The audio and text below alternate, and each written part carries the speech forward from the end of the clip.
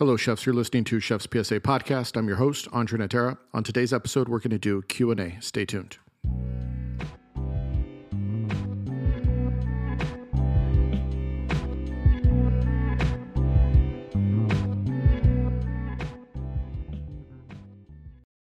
So first, a quick update. What have I been up to? I'll tell you what the first thing I'd like to talk about is I have a newsletter, and I've sent out so far 2 volumes of the newsletter. I plan on sending out a new one every Wednesday approximately. So if you're interested in receiving the newsletter, go to chefspsa.com, go to the contact page and scroll to the bottom, and you should see a spot where you could sign up for the newsletter.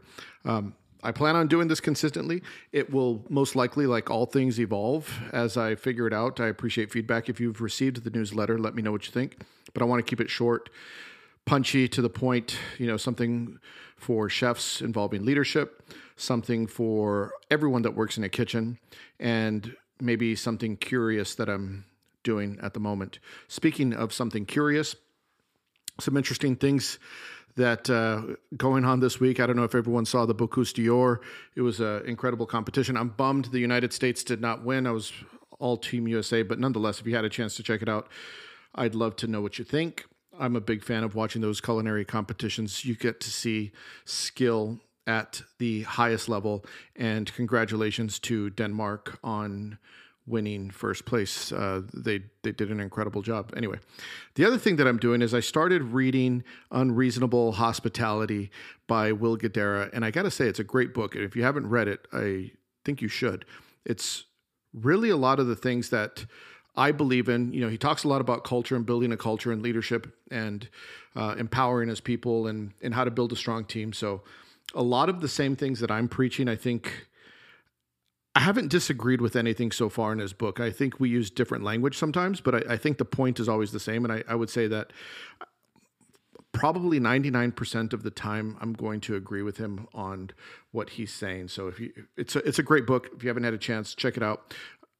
Unreasonable Hospitality, the new book by Will Guidara. I think it's fantastic. And then the James Beard semifinalist list came out here in the United States. So for those of you that are unaware, James Beard is a organization here in the U.S. They put on an annual chef awards, restaurant awards. Anyway, pretty cool to see a lot of the people on the list I know. Congratulations to a lot of my friends that are on there.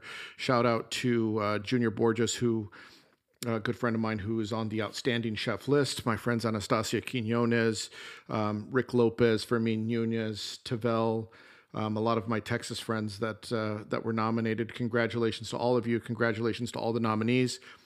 It'll be exciting to see who wins. But anyway, enough about that. Let's get into today's episode, which is Q&A. And I got to say, I got a lot of questions. A lot of the questions I've answered before on other podcasts, so I'm not going to get too much into things that I've already discussed previously, but I will try to get as many questions answered as I can. If I can't get to all of them, then maybe this warrants a part 2. Let me know if you want to hear a second part to this and I can answer more of the questions. But anyway, let's get into the first couple of questions. So the first question is, how do I, as a young aspiring chef, separate myself from the other cooks? And as stupid as this answer may sound, I would say care more.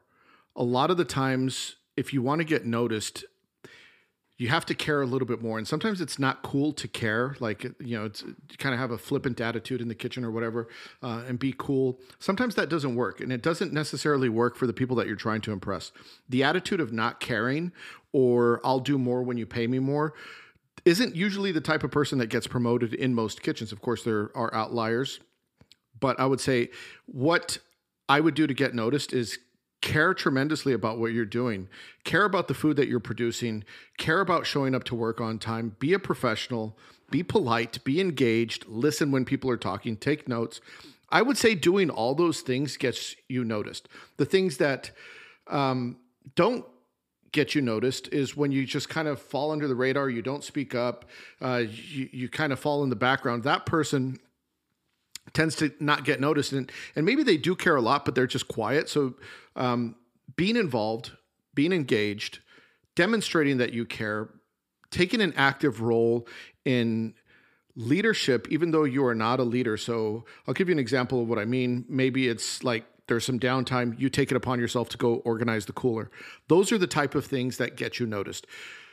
Not just doing what you get paid to do, but going above and beyond what you get paid to do. That's what gets you noticed. And I've talked about this on another episode. I think it was the sous chef episode. One of the things that I think people fail to realize is the attitude of, I will do more when you pay me more. And then there's someone else that says, I'll do it regardless of what you pay me. When the time for promotion comes up, usually the person that did it regardless will be the person that gets promoted, because I know, as the person who's doing the promoting, when the going gets tough, this person has demonstrated that they will do it. The other person is an unproven, unknown commodity. Will they do it when the time gets tough? Because they say they'll do it if you pay them, but will they really? The other person will do it even if you don't pay them. So if you are in a position to promote someone, who are you going to pick? The person who will do it even if you don't ask them to do it, or the person who will only do it if you pay them more? I mean, if you run a business, it's a no-brainer who you're going to promote. A lot of people might not understand that concept. I know I talked to a lot of people, when I was a chef, that, pay me more and I'll do more. Those people struggle getting promoted. I could tell you with 100% certainty, trust me, I know what I'm telling you. You have to demonstrate that you are willing to do more than everyone else on your team, because the person that's willing to do more than everyone else on the team and cares more is the person that gets promoted. Good question, though. The next question I have here is, when is it time for a cook to take a management position? Well, there's two ways to know when you're ready. One, someone will tell you, so maybe your sous chef or your head chef, whatever, will come up to you and say, hey, I think you need to start looking into growing into a bigger role. You've demonstrated a lot of leadership capabilities. Maybe we want to move you up. So sometimes they'll come and tell you. When you're ready, when everyone else knows you're ready, they will definitely let you know. But also sometimes you're not ready, and you just got to take the leap of faith. You got to just say, I'm going to jump in and learn how to swim. And if you're not ready, you might fail, and you'll have to take a step back and reassess and go back and figure out what you did wrong so you could get better. But the only way to know is to try. And a lot of times in our careers, we get stuck and we're paralyzed with fear because we're unsure if we're ready, and we hesitate. And you can't do that. If you think you're ready, then try it. Ask. Maybe you're not ready, but maybe you still go up to your chef or your mentor or whoever and say, hey, I think I'm ready. I'd like to be considered for this position. And they might say, great, let's put you in. Or they might say, you're not ready and here's what you need to do, which is great also, because now you have something tangible that you could say, I could go back and work on this. I could go back and look at these things that they said I need improvement on, and I'll go improve that. So that would be my advice. You might be ready, you might not, but there's only one way to find out, and that's just to jump in. So there's not like a magic answer that says this is how you know because you could do all this. But the fact of the matter is, you just got to try. You got to let it be known that you're interested. You got to ask for it. And sometimes you just got to lose your fear and jump right in. Anyway, good question. The next question I have is, what is more important in the restaurant, food or ambiance? And honestly, that's a difficult question to answer. As a chef, I'm always going to say food is more important. But if you don't have a great restaurant that matches the food, sometimes it's a disconnect and it doesn't work out. And I'll tell you what, there's very successful restaurants on both ends of the spectrum, right? You could point to beautiful restaurants with terrible food that are very successful. They have a great ambiance. The music is great. The decor is beautiful. The vibe is just humming. You have all these people in there giving the room energy, but the food is meh. It's nothing memorable. And those restaurants are some of the best restaurants, and they're the most profitable restaurants around. However, there's also restaurants on the other end of the spectrum, a very humble dining room. Maybe it's a food truck or whatever the case may be, in the middle of nowhere, but people line up out the door to get the food because the food is just that good.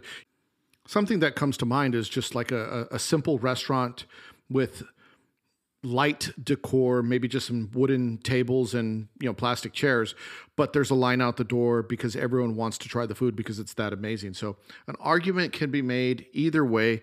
I think you need to have strength on one end or the other, if not both. I mean, obviously, in an ideal setting, you want strong ambience, strong food. If I could choose just one, I would probably choose food. I would probably choose food because I'm a chef at heart, right? So food first. But the businessman in me says, I could have the most beautiful restaurant and good service, and the food could be okay, and the restaurant will still be busy. So I don't know. An argument could be made either way. It's a great question, and it's something that could be debated. And I'm sure you could list tons of examples on both ends. Beautiful restaurants that are profitable with mediocre food, and vice versa. This is a good question. It's kind of long, so I'm gonna shorten it. But the gist of the question is, how do you manage your culinary team when you don't get the support from ownership with regards to the hours and the pay to keep them? And maybe they have to work off the clock and do some illegal and unethical things. I think if you're in a situation where you ever have to do something illegal or unethical, you should stop, because it's a slippery slope. And doing one thing then leads to two things. And before you know it, you're way on the other side of the line and you're doing all sorts of things that are unethical. I think you got to stop and regroup. And I think you need to have a conversation with your owners and say, if this is what you expect me to deliver, I cannot deliver with these parameters that you've given me. And there has to be some form of compromise on this. So either you as the chef need to look in the mirror and say, maybe the food that I'm trying to produce, maybe I'm punching above my weight with the resources that I have. Maybe my cooks aren't skilled enough. Maybe I'm putting some ego in the dish that doesn't need to be there. Maybe I need to pull back the food and do something more simple based on the budget that I have. Because you shouldn't compromise the integrity of yourself as a chef and have to do unethical things for the quality of food. In my opinion, just do the right thing. And if the food is, if you have to pull back a little bit, then you pull back a little bit so you could do the right thing. So you need to let the ownership know, either we adjust the food that we're making, or you give more money for the resources that I need to do the job. And if neither are willing to budge, then it's probably a situation where you need to walk away, because you will end up doing something stupid, right? You're going to end up doing something harmful to yourself, to the restaurant, to the owner, to the people that work for you. So at a certain point, if it's not feasible, if you are unwilling to adjust the quality of food and they're unwilling to give you more money to do it, then I think at a certain point you got to walk away and say, this is just not right for me.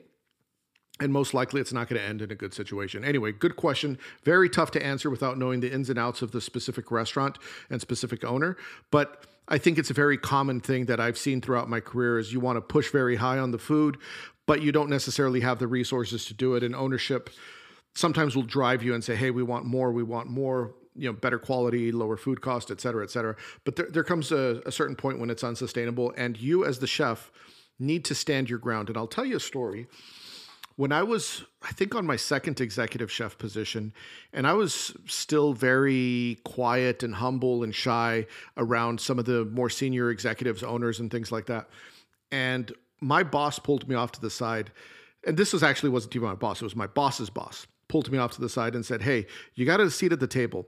We pay you because we want you to have a voice. So if you're just going to agree with everything that we say, then you're not really bringing any value. So you need to learn to have your voice, and you need to speak up on the things that you're passionate about. That's why we pay you. We pay you to lead in this position. And if they just want to puppet, then maybe that's not the right position for you. So if you're put in a position of leadership and you're put in a position to be the expert, then be the expert and make sure you voice your concerns professionally, respectfully. Draw a hard line in the sand on what you're not willing to compromise on. Anyway, good question though. Very difficult to answer, but good question. I hope that shed some insight maybe in how to handle it. This next question is, what could I do to be more professional in the kitchen and culinary knowledge? Short answer, cook more, work more in kitchens, work around more professionals, work around people that are better than you. If you want to increase your knowledge, the quickest way is going to be to surround yourself with people that are at a higher level than yourself. If you are at the highest level, and I put a PSA up on this the other day, if you are the best cook in the kitchen, you might be in the wrong kitchen. Now, some people argued with me and said, well, what about leadership if you're trying to develop your leadership skills? Well, you could also learn leadership skills around better leaders. Now, it's a fine line. Maybe you don't want to leave the team that you're behind, but at the end of the day, what's going to better you in your career? So it's a tough decision. Only you can answer that. But if you want to get better in the kitchen, the quickest way is to surround yourself with people that are at a higher level than you, more skilled than you, more knowledgeable than you. If You're the most knowledgeable person in the kitchen. Sometimes that's good for your ego, but it's not good for your growth. So that's the quickest way, is just to fully immerse yourself as a student until you have a harder and harder time finding places where you are not the student anymore. And you'll be aware all of a sudden you've transitioned into that teacher role, into that leader role. So that would be, hopefully that answers your question in a simple way. This next question is, when menu planning, do you start with an idea or do you start with an ingredient? I start with both, and it's not so straightforward. I might be doing a seasonal menu and I might be focused around specific ingredients. So let's just say I'm doing a spring menu and it's lamb and morels and asparagus and peas. And so I'm going to start with the ingredients. And other times, maybe I'm walking through an art gallery and I see a beautiful painting and the colors inspire me. And so I get an idea for something. So I would say it really happens both ways. There's not a set in stone formula for people to get creative. I would say a good little tip when it comes to getting more creative is to immerse yourself in the idea of creative exercises. Go to museums, spend time in nature, talk to people that are creative, go see artwork. All these things start to get the creative juices in your mind simmering and flowing, and you'll start to see things differently. There's a really good book that I read a long time ago. Let me see if I can remember the title. Oh, yeah. It was titled How to Think Like Leonardo da Vinci. And that is just a book that's an exercise in creativity. When obviously one of the most creative people to have ever lived is Leonardo. But they said things like the way he would get creative, like he would lay down on the floor and look at things upside down. And, he did everything to stimulate his creative energy. So that's a good book to use as a reference. But to answer your question, there isn't a one-size-fits-all answer to that. So whatever is working best for you, that's giving you the best results, continue to do that, right? So hope that helps. The next question is, how can I improve my speed as a cook? Because all my peers keep telling me I'm slow. Work faster. No, I'm just kidding.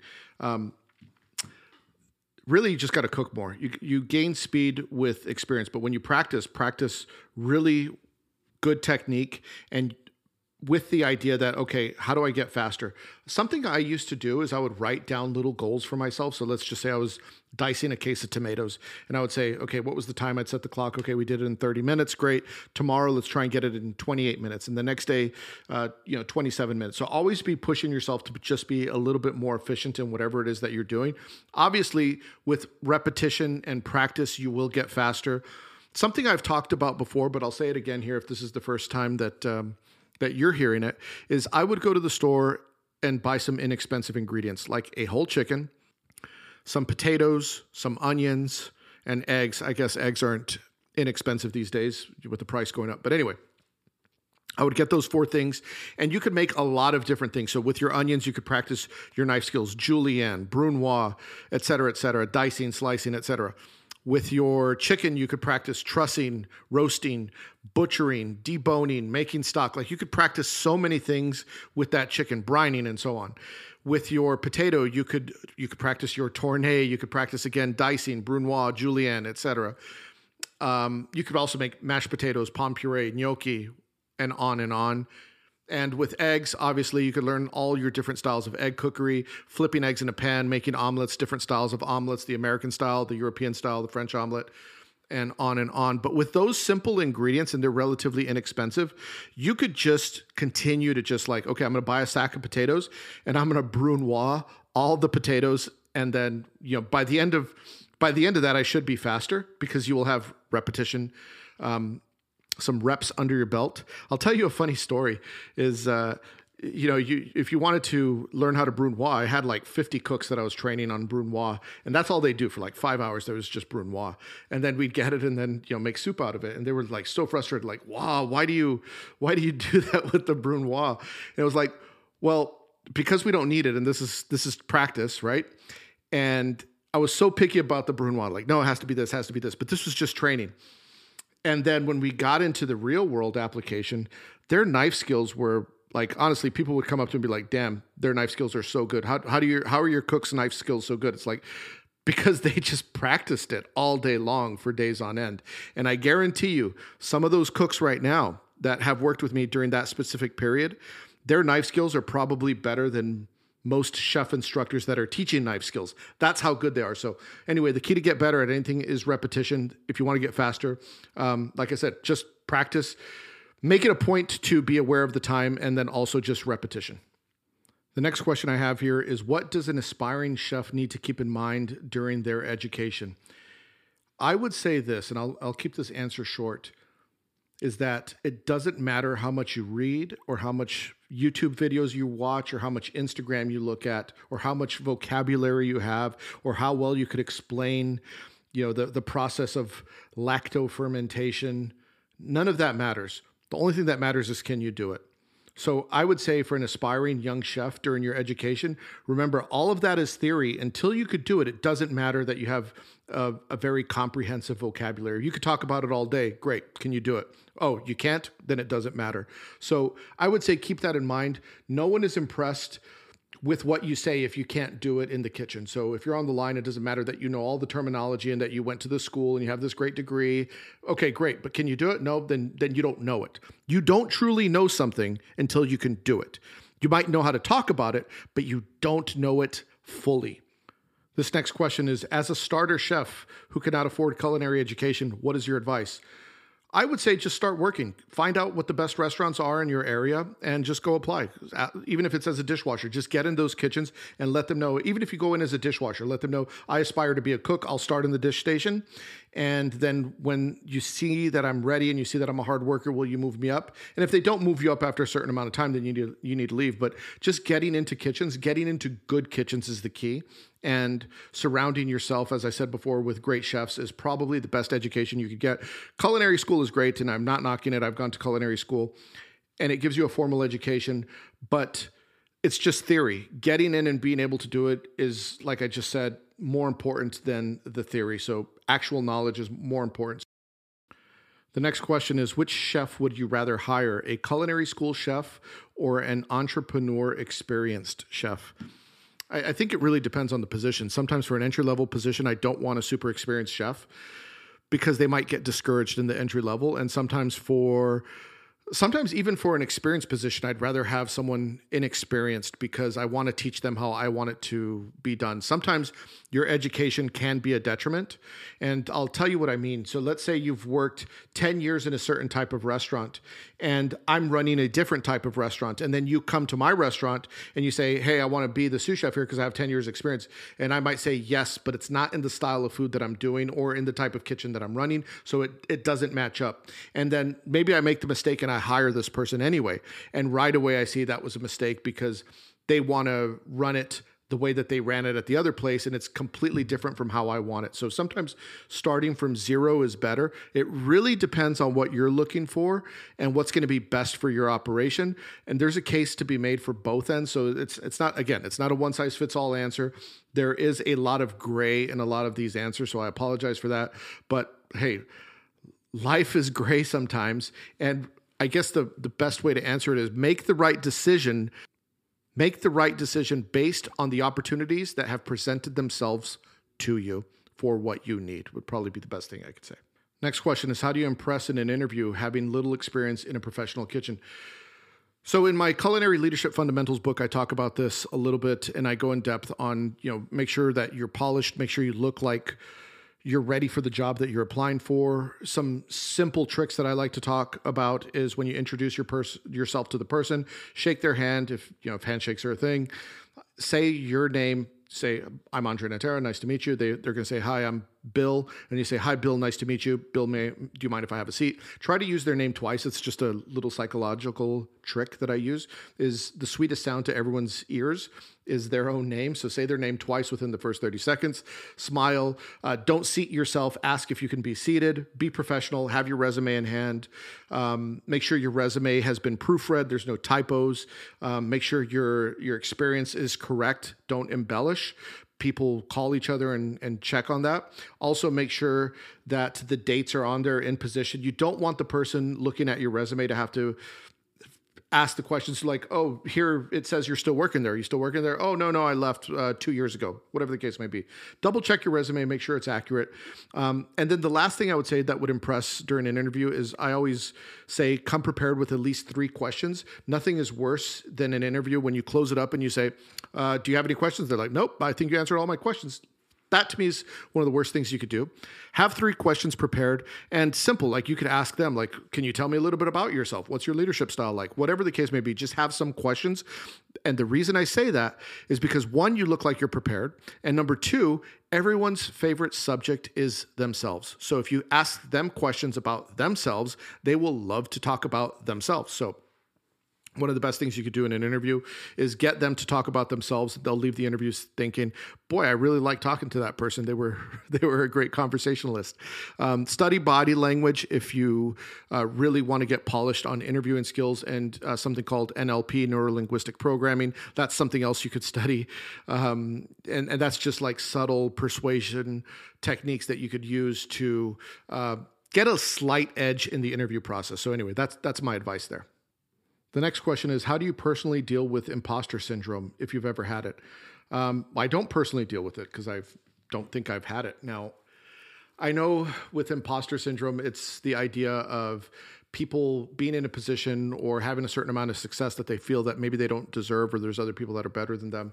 I tone that noise down. I don't think about it. I'm not in competition with anyone else. I am in a perpetual competition with my own mind and with myself. And I would encourage you to do that. You're not competing with anyone else. It doesn't matter if they're a better chef than you. You're not competing with them. You're competing with who you were yesterday. That's it. All you're trying to do is beat the person that you were yesterday and be better than them. So I would say, stop thinking about that. Stop comparing yourself to others. It's a dog chasing its tail. It's never going to stop. And there really is no reward, because there will always, trust me, there's always someone better at everything than you. There's someone that knows more about food. There's someone that's more successful. And you could use that as motivation for you to get better, but it's not realistic for you to compare yourself to someone, because you have no idea what's going on in their mind. The only thing that you could control is yourself. Be better than yourself yesterday. Period. So I don't struggle with imposter syndrome, but as I speak to people who do, that would be my advice for them, is quit giving your energy to other people and reverse that energy and channel it into yourself and improving yourself. And it's a better use of the energy that you have. This is the last question, and it was asked about 3 or 4 times in the DMs. And it's a tough question for me to answer, so I saved it for the end. And that is, what is my personal rock bottom, if I'm willing to share it, or the worst thing that's ever happened to me in my career? And I'll tell you that I had a period of maybe the worst year ever, and that was, I had lost everything, for lack of a better term. I lost everything that I had accumulated over the course of my career. I had reached a certain point of success where I was top of the food chain in the city that I was at. I was best chef 2 years consecutive. I was in the running for the best chef in the city. I had all the stars from the newspaper. I was getting all the recognition. I was probably on TV once a week doing something. I had gotten inducted into the Master Chef Society, and I was turning opportunities down because there was so many, and I was at the top of the world. And when that happened, I had got some advice from my mentor, and they told me, they said, do not get too puffed up when all this success happens, because you could lose it just as quick as it came. And I remember thinking, that's not me. I'm humble. That won't happen. But sure shit, I did. My ego got the best of me, and it was one thing after the other, and my life just started crumbling bad. And basically, I went into a downward spiral and probably was willing to bring down anyone around me, to my rock bottom that, wanted to go with me. Every chef wants to get to a certain spot in their career, and sometimes that's owning your own restaurant and being the best version of yourself. And when you reach that and it's all taken away from you and you have to start over again, it's a very humbling situation. And it took me a number of years to mentally recover from that and understand what I did wrong and understand what I needed to do to get better. there's no one to blame. You can only blame yourself. And you go through these mental exercises. Well, whose fault was it? And at the end of the day, you can't blame anyone. You can only blame yourself. You have to accept full responsibility for the good and the bad that happens in your life. And I often use the expression, everyone loves being the hammer, but no one likes to be the nail. And in this particular case, I was the nail. And as bad thing after bad thing after bad thing started happening, it's like, shit, I don't like this, and I have to figure out how to correct it. I think when you're a very successful chef and you quickly turn around and you're no longer a successful chef, I think your ego gets bruised, and you have to remove yourself from that so you could correct it and understand that. And that's honestly a big reason why I started Chef's PSA, because a lot of the mistakes that I made in my career, I'm hoping that I could teach people to not make those same mistakes. And not that they're avoidable, because some of you have to go through these mistakes because that's what's going to make you who you are. Mistakes aren't bad.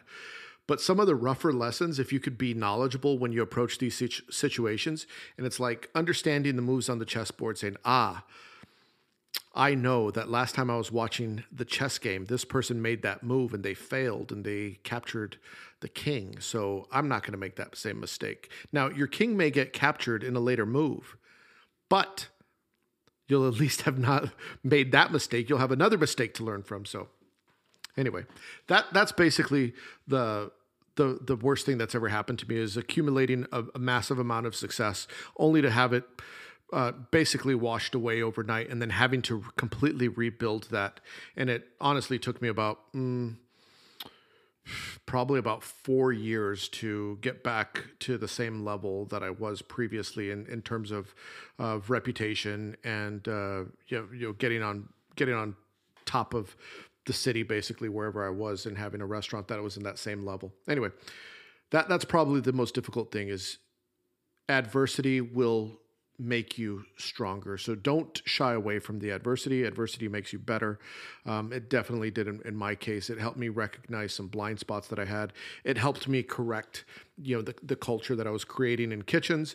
It made me realize that, like all stories, your hero has a character arc. In my case, like I was good at the beginning, then I turned bad, and then at the end I was good, like Darth Vader, or Anakin Skywalker, right?